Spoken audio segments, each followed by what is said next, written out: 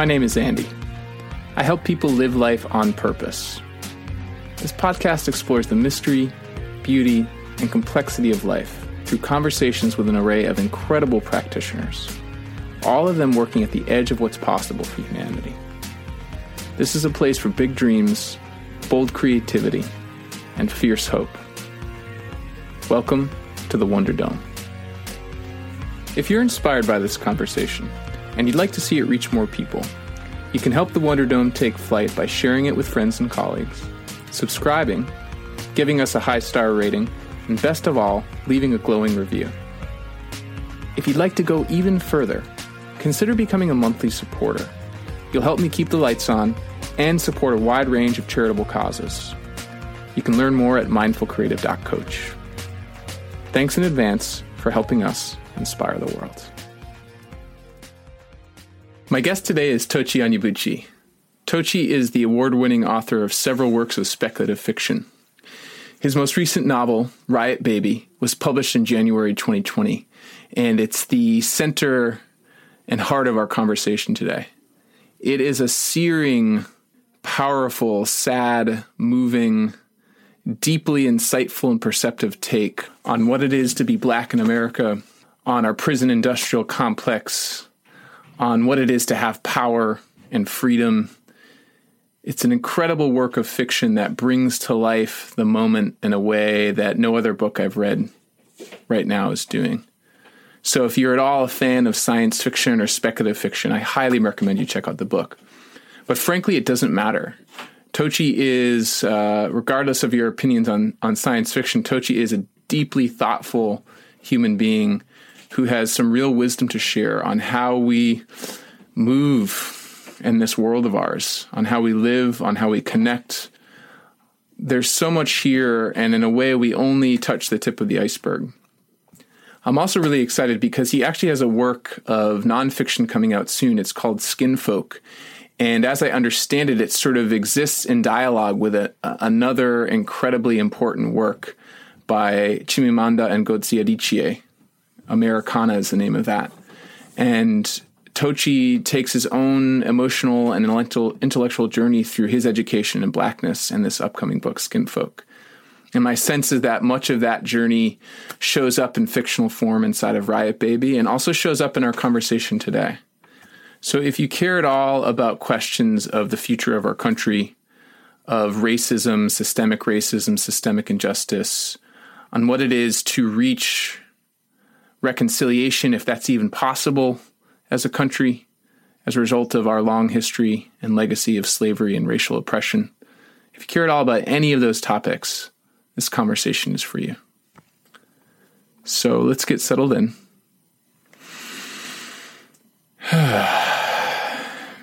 And hear what Tochi has for us. Hi, Tochi. Hello, how are you? I am doing really, really well. I'm so glad that you're here. Oh, likewise. Thank you for having me. Yeah, it's such a treat. I'm really glad that Ken introduced us. Yeah, no, absolutely. I mean, I feel like he's got an incredible talent for bringing people together who are likely to have incredible conversation. Oh, I know. Yeah, we were saying before we started recording what a generous presence he is. Mm-hmm. You know, he's so busy and has his mind and his heart in so much different work. And yet somehow he's one of these people who, when you're with him, he's just with you. Yeah, and absolutely he's just present. Like totally present and kind of had, when I said, who should I invite? He was like, you got to invite Tochi. He just was like, right with that. So I'm really psyched because the show is just in this phase now where I'm starting to talk to people who I haven't encountered at all in my three-dimensional life, or now my two-dimensional, COVID life. But just so, I have your book Riot Baby here, and it had been on my list for a while. And then when you said, yeah, I'll come on the show, I was like, well, shit, I better read Riot. I better get out there and read Riot Baby. So it's just really fun to meet you in this way and to meet you with this book kind of inside of me and with some of your other writings too. And so we'll see where we go. I'm excited. Yeah, me too. The question that's been, that sort of has just for some reason, I've been sort of thinking, where do I want to start tomorrow? And the question that keeps coming back actually has to do with where the book starts. So maybe we could start where the book starts, which is the birth of one of your two main protagonists against the backdrop of the Rodney King riots. And the question is something like, how or when did you know that this book, that the start of this book and the birth of this character, the riot baby, was going to be set against the backdrop of the Rodney King riots? Was that like the catalyst for the story, or did that emerge as you got to know the characters? Like, say a bit more about that origin. So I think, that section, the South Central section, that is one of the reasons why I am so grateful for the editing process, because that section was actually written last. Wow. The first incarnations of Riot Baby started with the Harlem chapter and, pushed through Rikers and then to Watts. And over the course of editing, it took the story took different shape, or at least reorganized itself a bunch of times. And I think my editor was pushing me, because in earlier incarnations, it was very much Kev's story. It was about Kev in Harlem, and it was about Kev in Rikers in particular, and then Kev in Watts, and Ella was sort of paying witness to it all. And there was very much this Greek tragedy dynamic going on, where she has all the power, yet she's powerless to change the one thing that she wants to change, which is, the fate of her younger brother.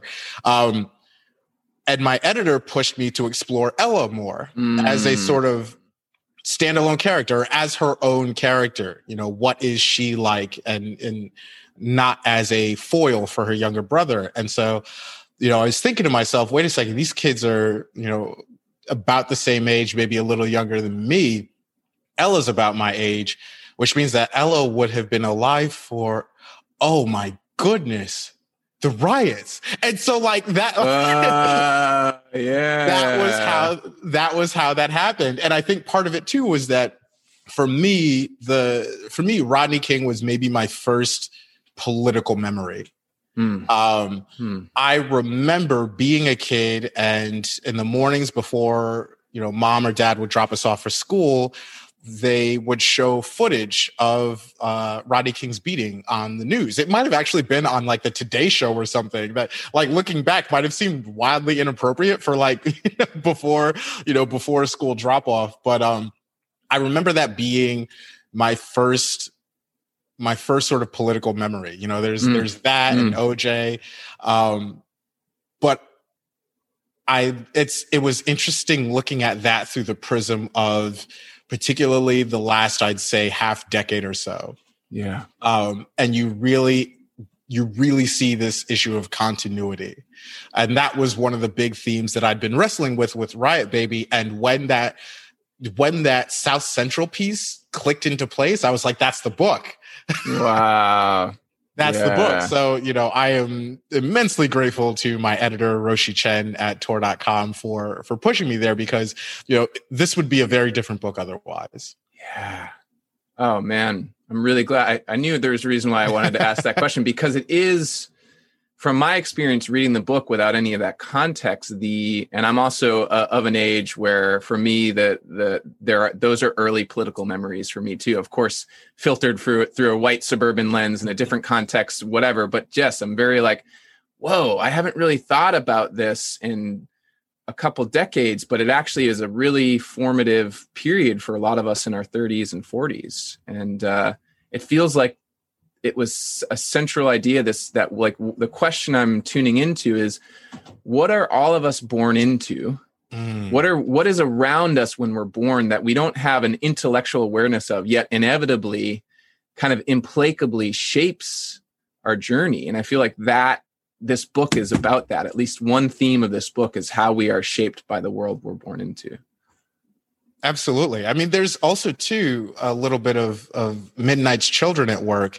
I was very, very, very taken with that book when I read it. It must have been back in 2014. I was in law school and doing a book club with some classmates of mine, and just the very conceit of okay, these children that are born at this very, very, very specific moment, like literally the moment of partition, and how does that determine their fates? And it was this very interesting marriage of the geopolitical and the supernatural. And that I was very, very, very taken with, because it seemed a very concrete manifestation of a lot of my preoccupations with regards to the anime that I would watch or the manga that I would consume, where you would have the geopolitical factor and you would have the supernatural factor, but here they were one and the same. Yeah. And it seems like you're playing with those questions in this book, the sort of the intersections of who we are and the context we're born into, and the way that shapes us, but also the way that with certain powers and perspective, we also might be able to shape those forces. Is that right? Absolutely. I mean, it's sort of like a feedback and a feed forward loop. At the same time. We can change our circumstances, but we'd be lying to ourselves if we said our circumstances didn't act on us. Yes. Yeah. And I just find that, that's the sort of both the joy and the plight of being a human being, and, especially looking at the current political moment where so much is in flux, and you're seeing so many institutions whose foundations have been revealed as shaky as, many of us have known them to be. But, you look at, for instance, the Supreme Court, the federal judiciary, which, historically has been, or at least, looking at it from the present or recent past to down through history, has worn this cloak of majestic neutrality, right? The Supreme Court is ostensibly separate from political machinations. It's not prone to, because of lifetime appointments and this, that, and the third. And, the type of character that we would put on the Supreme Court, this highly, highly, almost overeducated person who, can sit on Mount Olympus and judge from on high. And, we always, or at least I believe in our education, both in the classroom and out of it, we're taught that the Supreme Court is safe from, all the nonsense that goes on in the executive and legislative branch. That's very much not the case. Like, the Supreme Court is a political institution. Yeah. And I feel like, the past 4 years in particular, maybe even the past 8 for a lot of people, have really revealed that. Really revealed the, something like the Supreme Court, which we just assumed almost like artificial intelligence, as like not, it doesn't carry the worst of us. It doesn't carry our biases or anything like that. When in actuality, it does. Those things are baked into the institution itself. And, you look at that and I think a lot of those institutions, were seen also as unchangeable in many ways, or, it didn't seem as though the process of change could be immediate, or at least the shaping of those things. And I guess what I sort of mean by that is, you look at, say, for instance, the liberal Warren Court. And then you look at, the court that had Justice Taney, who did the Dred Scott decision. And these things seem almost cosmic in that we can't touch them or shape them. We can't put a liberal justice on the Taney court. We can't put a conservative justice on the Warren. It's that sort of thing. But you look at it now and you're like, wait a second, I can see a direct through line between how I cast my vote in a midterm election and then the person who gets put on the Supreme Court when there's a vacancy. Like, that through line, I think, has been revealed for a lot of people in a way in which it was previously obscured. And so I'm constantly thinking, particularly in political terms, the ways in which, environment acts on us and we act on our environment. Yeah. And I really am excited. This is a sort of question I was thinking through, and you're really living it right now, which is, we have this, I sense that we have this drive or this desire to collectively sweep things under the rug, that from whatever position of power we have in our lives, wherever that is, that there's always a part of us that kind of wants to kind of take the things that we don't want to really see and push them out of the light. And one of the ways we do that is by kind of granting sort of what you described as this sort of up on high pedestal, this perfect authority, this majestic neutrality. If only such a body could exist in the world, then we'd all be safe, or we could all finally trust each other in authority.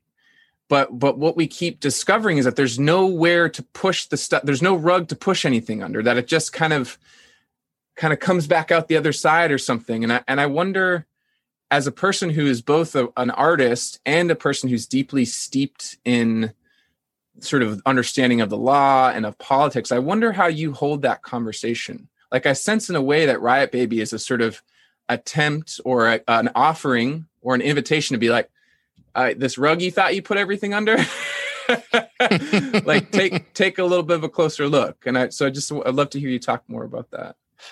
Absolutely. I mean, it's funny. This interview is a neat bit of synchronicity because I just finished reading Shadow and Act by Ralph Ellison. It's a collection of his essays. And he talks a lot about specifically this dynamic in American literature and how, in the 19th century, you had authors like Melville and even Mark Twain to a certain extent who were confronting the question of race relations in America in their own way. And particularly in a time like the 19th century, you can't avoid it. You can't really, it's everywhere you look. Yeah. And how the only real, at least at the time that he was writing, the only real authors, or at least white authors who were doing that, were, perhaps Faulkner. And that American literature was suffering as a result of it. And I feel as though one of the things that he was getting at was the idea of morality in literature. And that isn't to say morality in terms of the actions of your characters, or that, you can't have morally abhorrent characters in your fiction, or they must, conform to a certain pattern, or the idea that depiction equals validation.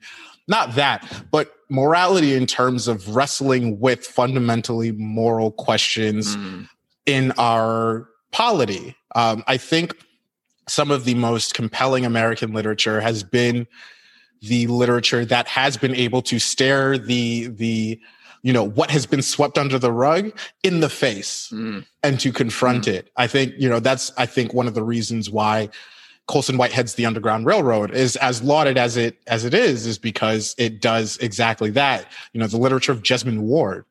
She's, I think, one of our greatest living novelists, because she's able to, literally just stare it right in the face and quite eloquently, describe and dissect a lot of those situations. And so I think, it's something that I've tried to do with Riot Baby. And I think another thing too is that tension is something that I'm very much drawn to. I'm very much compelled by it. I'm very much interested in it.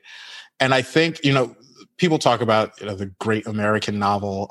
And that to me, it's useless as a qualitative designation, but it's useful in terms of sparking barbershop conversation. I love that distinction. Yeah. Yeah. Like, people say, oh, who are your top 5 greatest rappers alive? Like, and it's such a stupid question. Like, how are you going, Jadakiss and I don't know, T.I., like, what do they have in common? Right. Yeah. You take New York rapper, like Nas and Bun B, like, how you can't compare that, right? Yeah. But it's fun conversation to have, and you get into all sorts of really interesting discussions, and they can spin out into really meaningful places. Excuse me. And I think it's similar with conversations about the great American novel. Like, that question can prompt then, okay, what does it mean to have a great American novel? What is an American novel? Arguably, Interior Chinatown is an incredibly American novel. Incredibly American. Yeah. And just like really, really, really good. But I think so much conversation about the great American novel, at least over the past, I'd say, half decade at least, maybe, or half century at least, maybe even the full century, almost seemed to elide that moral dimension. Mm-hmm. People would talk about novelists like John Updike, and I feel comfortable saying this. There's nothing that interests me in a John Updike novel. I have no interest whatsoever in anything that he's writing about. Anything.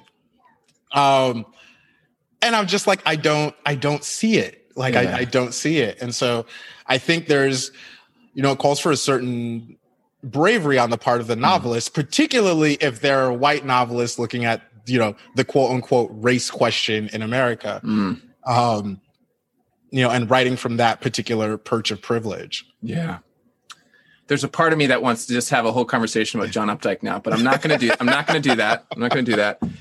You wrote an essay, blanking on the title. It's something like, I have no mouth and I need to scream. Is that right? Mm-hmm. Yeah. I have no mouth and I must scream. And I must scream. Yeah. So,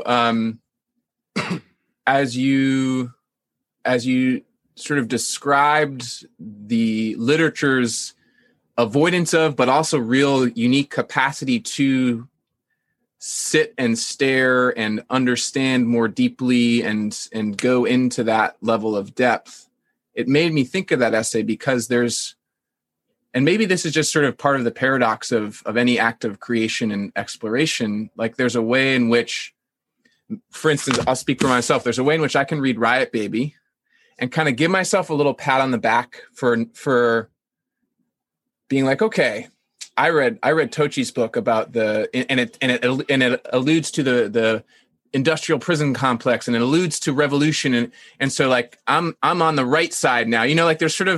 There's a difference between the reading of the kind of encountering in a documentarian way a part of reality versus the engagement with that reality. And I don't know that maybe that difference exists on a spectrum or a gradation, and that you need one to get to the other in some cases. But I wonder if you could just unpack that a little bit more. Like, what are the ways in which you are inviting people into more than just the sort of, I'm sitting on my couch having this experience, into the kind of polity, like into the actual civic world that we're all trying to co-inhabit? It's interesting. My thoughts on empathy and reading have definitely evolved over the years that I've been active as a novelist, especially jumping into the young adult space. There's so much talk of an emphasis on reading, fostering empathy, and reading as a way, or books as, empathy machines. And, not only do you have in depicting, non-white protagonists or situations that are outside of, a white suburban environment, the potential for recognition on the part of readers who don't normally see themselves in these books, but you also have this almost educational function where you have white readers or white suburban readers who are being exposed to different situations, different types of heroes, that sort of thing. And the idea, it was almost very utopian. The idea is that, if enough of these books go out into the world and reach enough of these kids, we'll be able to, foster some sort of cross-racial solidarity, or like things will get better, right? We just need more of these books.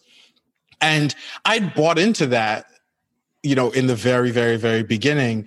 But the further I progressed and the more that I thought about it, the less effective books and literature in general seem to be in terms of completing that mission, or at least effectuating that result. Because you think about it, Toni Morrison's books have been around for decades, but like Breonna Taylor was shot while she was sleeping. So, when you think of it that way, you're like, what is literature actually accomplishing with regards to our civic relations? And now, don't get me wrong, I do think that books play an incredible role in our collective mythology and our imagination. I don't think Barack Obama gets elected absent the literature of Toni Morrison in the American mind space. At the same time, I don't think, books are the, panacea for the world's ills. I think, and one of the images that constantly came into my mind as I, right after Riot Baby came out, and as I was talking about it and doing events, was there's a specific corner in the book, a street corner in Harlem, 145th and St. Nicholas. And when I lived in Harlem, that was a very sort of prominent street corner for me. The subway line was there for the A, B, C, D, and I lived on 152nd at the time, and I was constantly going by there. And I would think, when I would try to sort of render all of these dynamics that I was thinking about in concrete form, I would think of this image of, a white person reading Riot Baby on the street as they're walking down the sidewalk. And as they approach that corner, 145th and St. Nicholas, and see a group of dudes similar to the group of dudes that Kev hangs out with, crossing the street to avoid them while they're reading this book. Yeah. Right? Yeah. So that is very much how I saw things. And I think part of it too has to do with the idea of reading as an empathetic act. And by nature of being an act, it is finite. It's not something necessarily that extends beyond the immersive experience. In reading, you can be educated about a thing. You can learn something. You can be like, oh, I didn't know it was like this in South Central. I didn't know it was like this in Harlem. Or I didn't know that, jail does this to a person. Like, I didn't know I did. But in terms of empathy, I don't think that exists outside the four corners of the reading experience. Or I don't think that dynamic is sort of taken with the reader. It's like, I don't need to have suffered from third-degree burns to imagine hellfire. It's less to me a question of empathy and more a question of sort of emotional imagination. Yeah, I sense that there's a possibility that exists, however indirect and however unpredictable, that the person walking down the street reading your book will at some point have the capacity to hold steady if someone said, hey, like, why did you just cross the street? Right? Because like, it might not be a one-to-one immediate, like, oh, I'm reading this book. Oh, I'm in the scene right now, but there's now the capacity for that kind of emotional and moral imagination that you just named.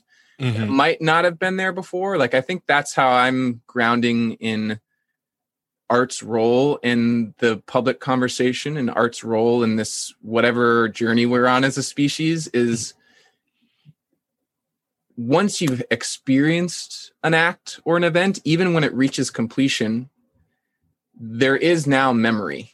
There is now some kernel of possibility that may or may not take root, that may or may not sprout back up, but it's like, it's now in the soil and it wasn't before. And I sense that's what you're describing. It's not like, hey, you read the book and you change, but rather books are a part of our ability to have a more deep and complex emotional and moral imagination. Is that right? Absolutely. I mean, I think back to my experience of reading There by Tommy Orange. And I know perilously little of the experience of Native Americans in the United States, right? Like I know a little bit of history, and I have friends in indigenous communities, and I've read about it from time to time. But in terms of seeing grounded fictionalized experiences, I hadn't come across that all that much. I mean, the only sort of Native authors that I think most Americans are exposed to on any sort of regular basis is like Sherman Alexie, right? And reading There was such a revelatory experience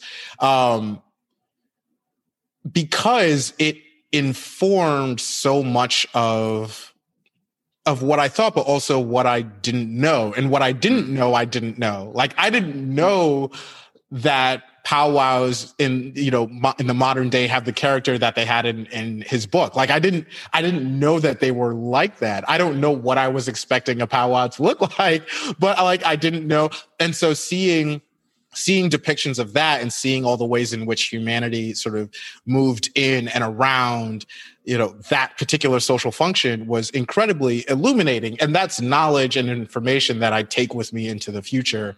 And I think part of the empathy question to me goes to the idea of humanity, right? There's always talk in literature of humanizing certain populations, particularly it's wow. one of the most frustrating things in the entire world. I've never thought about that. Yeah. Wow. Yeah, because it's like, why, am I really trying to plead oh my God. the case for my humanity to this outside like it's so and like, if you don't necessarily have any background context for it, you're like, oh yeah, no, humanizing, that seems like a really good, but then you start to think about the underlying assumptions and you're like, oh, okay, this is incredibly problematic. Yeah.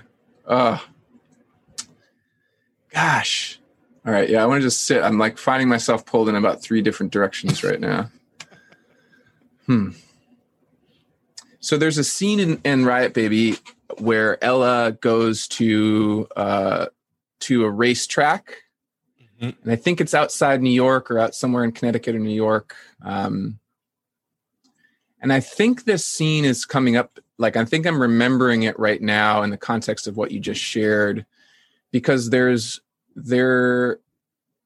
seems to be, to me at least, a way in which Ella is going there to meet some need in her, to sort of bear witness to the ways in which the power structures that we supposedly believe in and that supposedly keep us safe and all of that are actually producing a version of pain and suffering and kind of sad mediocrity and like all of that. Like, she's just sort of encountering that part of the whole system that also has done so much harm to her and her family and to her communities. And yeah, I don't know what my question is, but I'm just kind of tuning into that, like, bearing witness piece. And I wonder if you could speak a bit more about what, and I invite you to speak either for Ella as the character or for yourself. What was happening for you as you wrote that scene, or what was important to you about that scene?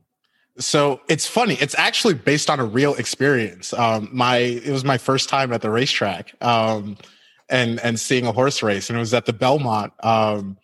And so it's like so many of those details in there, especially about like the kids like dragging the cooler and everything, and they're all dressed up and everything, and how it's like Derby weekend.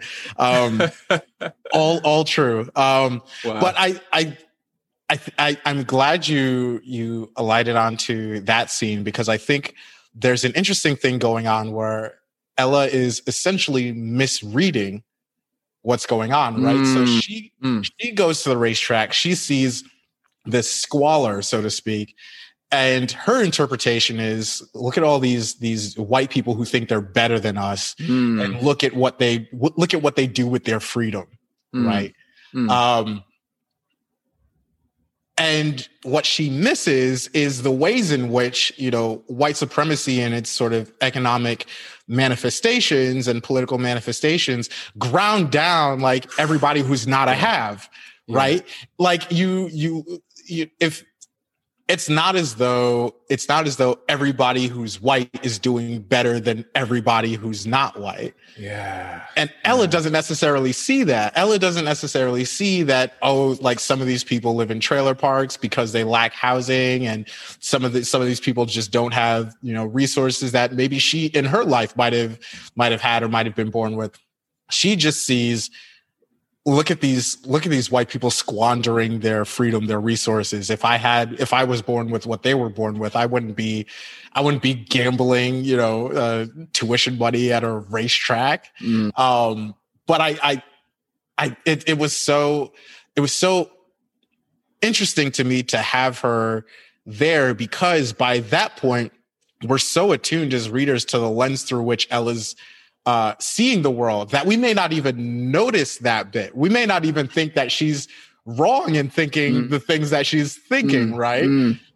Because of how her life has has gone up until that point and what she's been exposed to and the sort of manifestations of whiteness, even on behalf of people who aren't white. Like, you know, some of the cops who harass Kev are Asian, right? Like it's the you know, when you have that, essentially the evidence that your life is put in front of you, oftentimes it can lead you to miss larger dynamics or miss certain dynamics. And so she just looks at that and sees, she doesn't see necessarily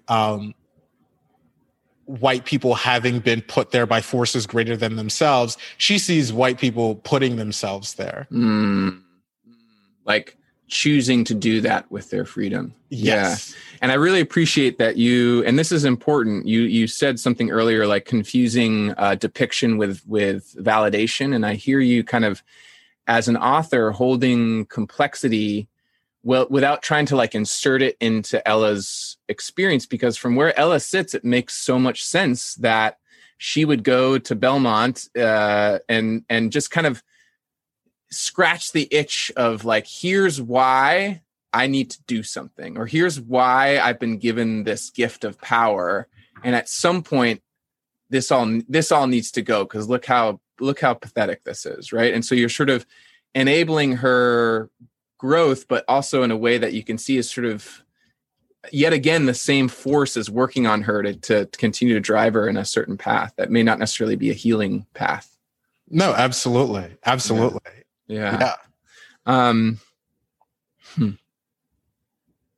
There's I don't want to, like, one of the dances I'm trying to do is to talk about the book without talking about there's the whole culture of spoiler alert, right? Mm-hmm. So, but I'm really and I hope you take this as a compliment. One comparison I couldn't help but making when I reached the end of the book was the same experience I had when I reached the end of the movie The Matrix, which is sort of like there's a vision of a possible future that the book doesn't actually go to. It's like the movie ends with a beginning, in the same way that The Matrix kind of ends with a beginning. I could even say that the book ends with like a birth, right? In the same way that it starts with Kevin's literal birth, there's now like a birth into some awareness that's happening. And I wonder if you could talk in whatever way you feel comfortable about that, about what the book is sort of birthing at its very end, or what it might be birthing at its very end.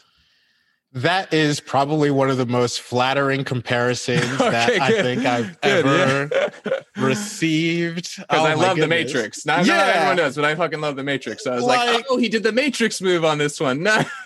To be put in the same sentence as that masterpiece from the Wachowski sisters, thank you. Okay, good. I'm glad that landed with you.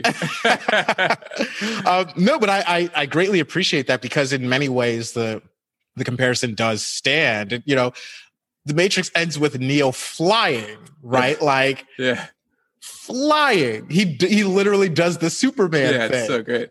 And they've been alluding to how that is an impossibility throughout the entire movie. And he does this impossible thing. And so I do think that, there is a genre of that, or an echo of that, with the end of Riot Baby. The thing that I wanted to do with the end of Riot Baby was sort of put the ball in the reader's court. That very last word in the book, I wanted the reader to individually interpret it, knowing that there would be as many different interpretations of that word as there were readers. Yeah.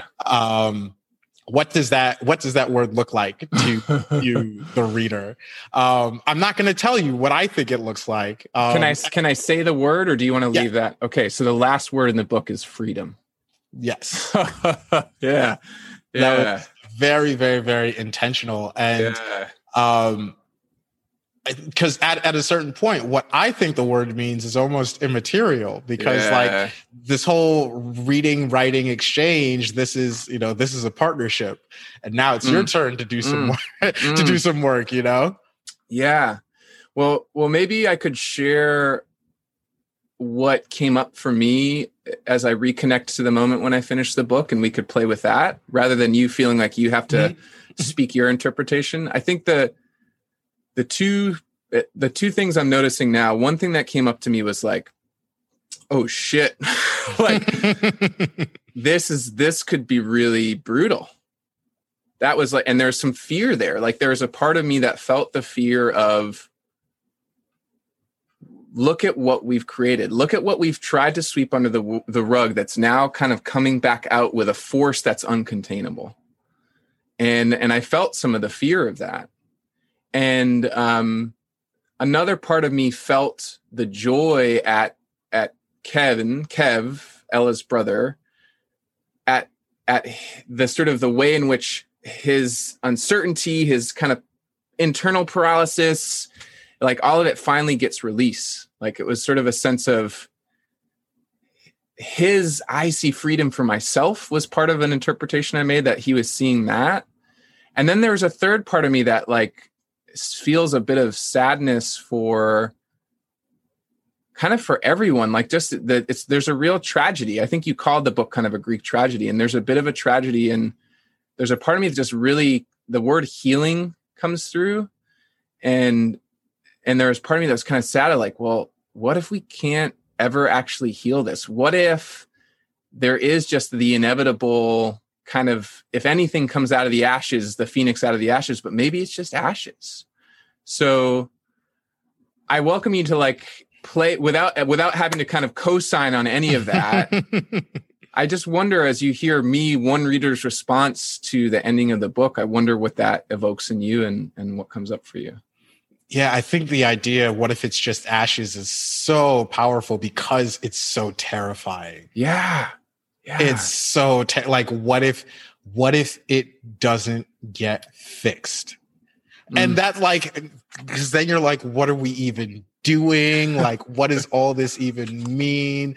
What does it mean for those who came before, who were working to, and it's, I think there's, I think that dynamic is part of what plays into, I think, a strand of Afro-pessimism, right? Like because so much of the problem of, and it's going to sound weirdly obvious to put it this way, but so much of the problem of racism in the United States is like white people, right? Like, what? Duh. Like, galaxy brain. It's the sort of intransigence of it, right? And there's, I feel like actually this is something that folks over the last 4 years have started to realize, or some folks at least that I've been in conversation with, is that, we've been waiting for white people, or at least a critical mass of white people, to have this sort of road to Damascus moment where they're like, okay, we fucked up, or, our ancestors fucked up, and we fucked up by continuing a lot of the situations and dynamics that they initiated in many ways. So we're going to sacrifice some of our power to, make for a more equitable society. And,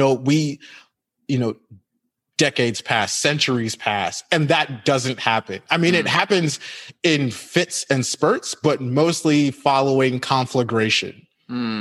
Slaves are freed at gunpoint. We get a Civil Rights Act because, the presidents are tired of seeing American cities on fire all the time. It's like that sort of thing.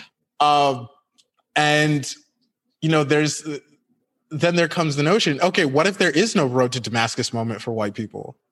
What if they just don't decide to change? Like, what if, like, because like, why would you willingly give up power? Right? You look at so many of the civil rights advances that have happened, particularly along a racial vector in the history of this country.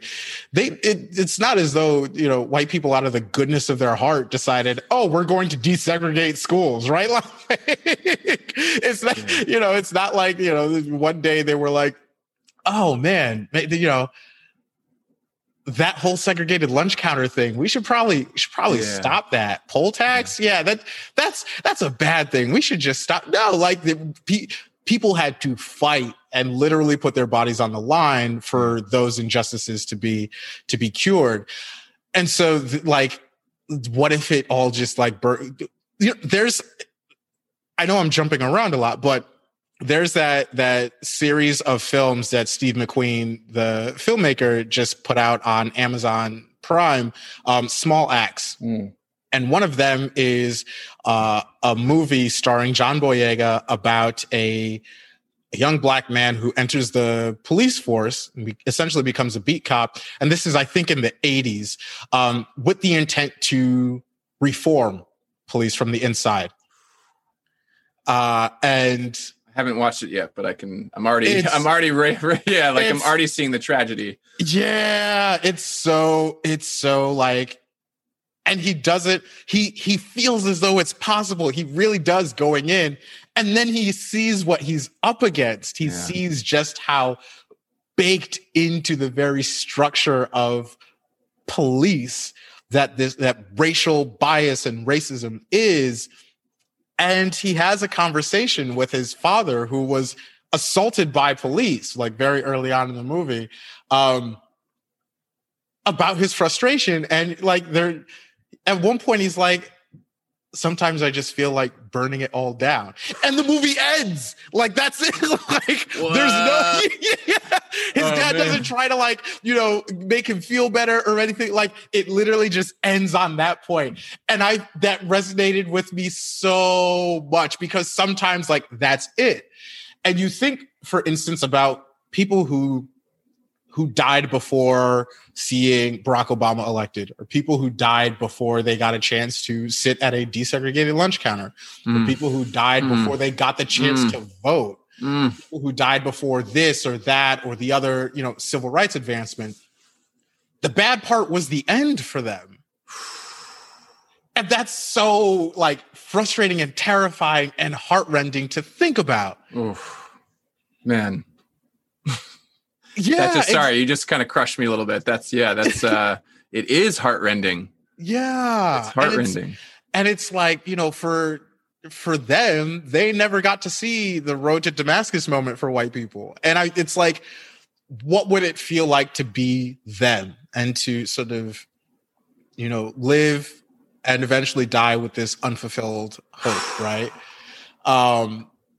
What does that feel like? And I guess one of the things that could drive you as a human being is the hope that, that change will come, even though the process will outlive you, right? There's that notion. And I think a lot of people, that sustained them. But for a lot of people, like, the end is the end, and they're like, oh, like, it didn't get better, which is terrifying. And that, I think, is why the idea of what if it's just ashes is almost, like, existentially horrific, is because, like, that, what are we, like, what's the point, right? Which is such a dangerous question to ask. Such a dangerous right? question to ask. Yeah, but I'm so glad you're tuning into that, because then there's the part of me and the part of us that wants to sweep it under the rug. But it's like, how can we, with clear eyes and a strong back and an open heart, sit with these kinds of questions? Really sit and look at what if it's just ashes? Yeah, no, and that's why I'm so grateful that there's a diversity of perspective, and, like, not everybody thinks like me.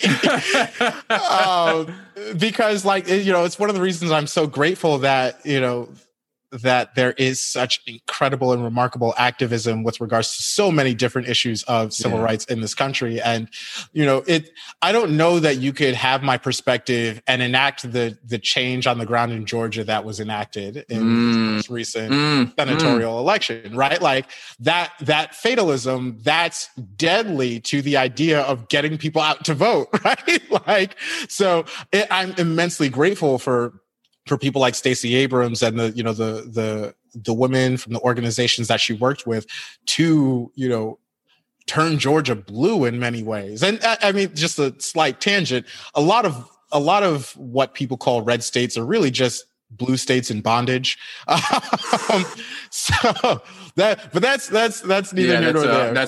That we could really unpack. We should unpack that at some point, but yes, there's a whole craziness in our electoral system that we could explore. Yeah, and it's like that hope that you will see change is super powerful. And I think one of the things that allows people to keep moving, and it's almost like a mini death when you lose that. Yeah. Damn. That was really powerful. Thank you, Tochi. There's a thread that came up earlier that just came back to me, which was actually around the question of power. Are you familiar with Resmaa Menakem's work, his book, My Grandmother's Hands? No, I haven't. Read it. It's one of those books that for me is maybe analogous to your experience with There, which I haven't read, but now I know I need to, is he shares, it's a story about basically the way that what he calls white body supremacy, he makes that distinction, injures and wounds all of us, including those of us with white bodies. And among the many reasons why that book was really important for me, and I think is resonating with a lot of people, is he points to the fact that the idea of whiteness, the concept, the invention, which we often hear, race is a social construction. Well, there was a moment in the late 1700s or early 1800s where wealthy landowners saw that white body and black body and brown body workers, all of whom were basically getting the real short fucking end of the bargain, to varying degrees, were starting to align with each other. They were unionizing. They were starting to unionize and see their common shared interest and shared alignment. And so a really kind of canny and scary and Machiavellian move was to go, oh, well, here's how they're different, because look, we have the same kinds of bodies. And so the word white entered the kind of lexicon of writing. The first time it ever appeared was like in that early 1800s. And that was used as a way to essentially bring some of the land workers into alignment, right? And it's sort of just like, fuck, right? Like this, like, I never knew that. It's so fucking pernicious. And now here are all of us 200 plus years later, still doing this dance, still doing this fight, still doing this kind of like clinging to something that was never it was never real. Yeah. And so I just there's a part of me that's really, I think that's my version of the anger that you talk about this book. Like you in the acknowledgments of the book, you talk about how N.K. Jemison's writing helped you write anger. And like the way I encounter that anger from my place of privilege and from my kind of is like, I'm so fucking angry that those people created a division that now you and I have to sit here and talk about. And I love that. I love that we can talk about it in a way that's loving and compassionate, and that brings us closer. But I'm really fucking angry that wedge got driven in. And I just I wonder. So what I'm wondering about as I share that insight for myself is Resmaa's book is all about healing. How do we heal? And I wonder how you're in conversation with the question of healing. And maybe you can talk about it through the lens of Riot Baby, or maybe you can just talk about in your own journey, like in the context of what is going on, and as you look out in the world through your writer eyes, through your political science, your lawyer eyes, like how are you seeing the question of healing in all of this? How are you relating to that? Certainly. I think it demands the participation of all parties. And I think that, to me, I see it a lot in the very idea of literature, right? So, what's the point of books, or why do I write, right? It isn't necessarily to change anyone's mind, because like that, I can't guarantee that that's ever going to happen with anything that I write. And I think it's dangerous to go into writing with the assumption that, I'm doing this to like change someone's mind, or I'm going to educate them about a thing. I'm going to introduce a new perspective because there's no guarantee that you're going to introduce any change into a person's mind state, opinions, whatever, right? And also too, that's assuming that your book gets in the hands of somebody who's amenable to change. Yeah. But for me, one thing that I've seen over and over and over, and that has been sort of reinforced through my writing and reading experience, is the idea of alleviating aloneness. And so I think this is where a lot of the power of representation can come from, is that, reading in being the sort of empathetic act puts you in the company of others. They're fictional others, but that you're not alone for the duration of your reading. And if there's somebody on the page who, in whose situations you can see your own situations, in whose life you can see your own life, in whose skin you can see your own skin, that can be so powerful in alleviating a sense of aloneness, which, particularly now, so many people are feeling, right? And that it's interesting because that to me seems like a genre of almost intra-community healing, right?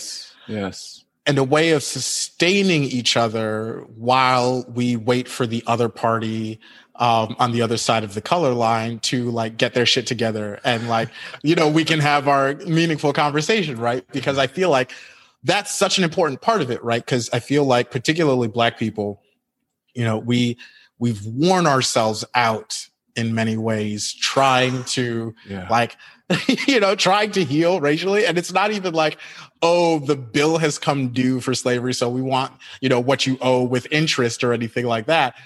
It's we just want to be equal. We just want to not feel hunted, right? Things like that, right? Yeah. But the thing about it is that, you look at the vast majority of legislators, United States legislators, right? You look at the vast majority of high school librarians. You look at the vast majority of prosecutors. You look at the vast majority of school principals. You look at the vast majority of actors. You look at the vast majority of film editors. You look at the vast majority of landlords, the vast majority, everywhere. The vast majority of them are white.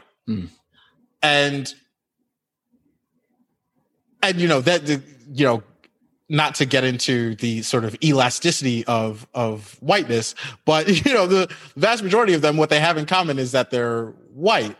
And if healing is to involve both Black and white parties, it can't just be the party with less power doing all the work. Yeah. And that I think is one of the most important things. It's I spent a lot of time in high school and college studying the Israeli-Palestinian conflict. And I was constantly running into people who were talking about it as though it were two equal polities duking it out. It was two, sets of people with equal capability who were fighting over. Yeah. And it's that is not even remotely the situation, right? And the way that they would talk about, or the way that they would castigate the failure or castigate Palestinians for the, failure of peace deals and whatnot, as though both parties had equal, stances of power going in. That to me just seems so fundamentally flawed and wrong-headed, almost intentionally so. And so I'm always, whenever there's talk of healing or of a healing process, I'm always cognizant of power dynamics. Who has more power? Who has less power? Because if it's the people with less power that are being asked to do all the work, is that even healing? It's, folks want absolution without doing penance. Yeah. So well said. Yeah. What's coming up for me as you share that is just kind of the, there's a possibility, and this is a hopeful possibility, right? We talked about hope before we started recording. The fear, you also talked about power. So the fear is that if I were to fully take responsibility for my both singular, unique place in our collective fabric as a white guy, as a white man, cisgender man, even some of those words are triggering for some white guys, right? Even just to say I'm a white guy is triggering, right? So, so just So that the fears of even using that language is a version of the fear of like being asked to look under the rug. It's a version of the fear of like, what if it's all ashes? And the sort of tragedy, the wound that's been done to people with white bodies is a sort of sense that we have to retreat into this little kind of contained identity that looks as, your house looks a certain way, your life looks a certain way.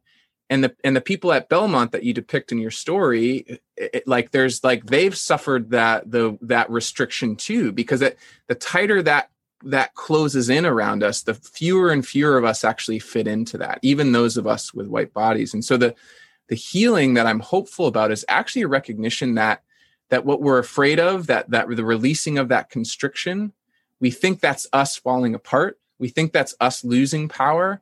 But actually, like I think that's the space where now finally power can start, true healing power, not like control power, but like aliveness power can start to flow again. And we can start to see that like, oh, I don't necessarily have to die. I'm not going to fall apart and be destroyed simply by acknowledging that we've got some really fucked up history that we could do a lot better. And that actually in my heart, I know it could be more beautiful and better too. And that the world where Tochi and I can just sit down and be humans, not to shortcut the work, not to like bypass all that, but just that is a possibility when and only when we finally do our own work and do our own healing so that we can come together. I think that's kind of what's enlivening me in this moment as I hear you speak is like, hey, don't put it back on me, bro. Like you gotta really sit with it and don't worry, like you're going to be okay. But you got to sit with it.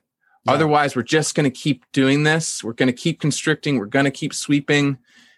And then the conflagration is just going to burn that much brighter. Yeah. Yeah. No, it's so powerful the way that you put it too. This idea, because for a lot of people, they do feel as though if they acknowledge and verbalize their privilege, they'll fall apart. Yes. I think that's a huge fear. Yeah. Like that, their entire conception of themselves will fall apart. And, that's part of the insidious nature of privilege is that in so many ways it's invisible. Yeah. Now, privilege isn't necessarily in the form of benefits accorded to you so much as it is impediments taken away. It's easier for you to do this. It's easier for you to do that. It's easier for you to do the other thing than it is for this other person here. Because this other person has the barriers put up that you don't have to deal with, right? It's not as though necessarily you're being given a jetpack.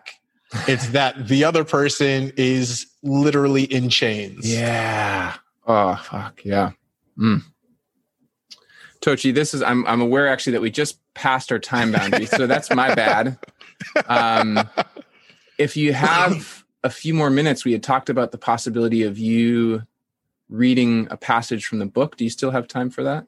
Absolutely. Absolutely. Okay. So before you do that, I just want to say, one, I'm really touched and grateful for your presence in the world, for you showing up for this meeting with a stranger and having what felt to me at least like a really meaningful and authentic conversation.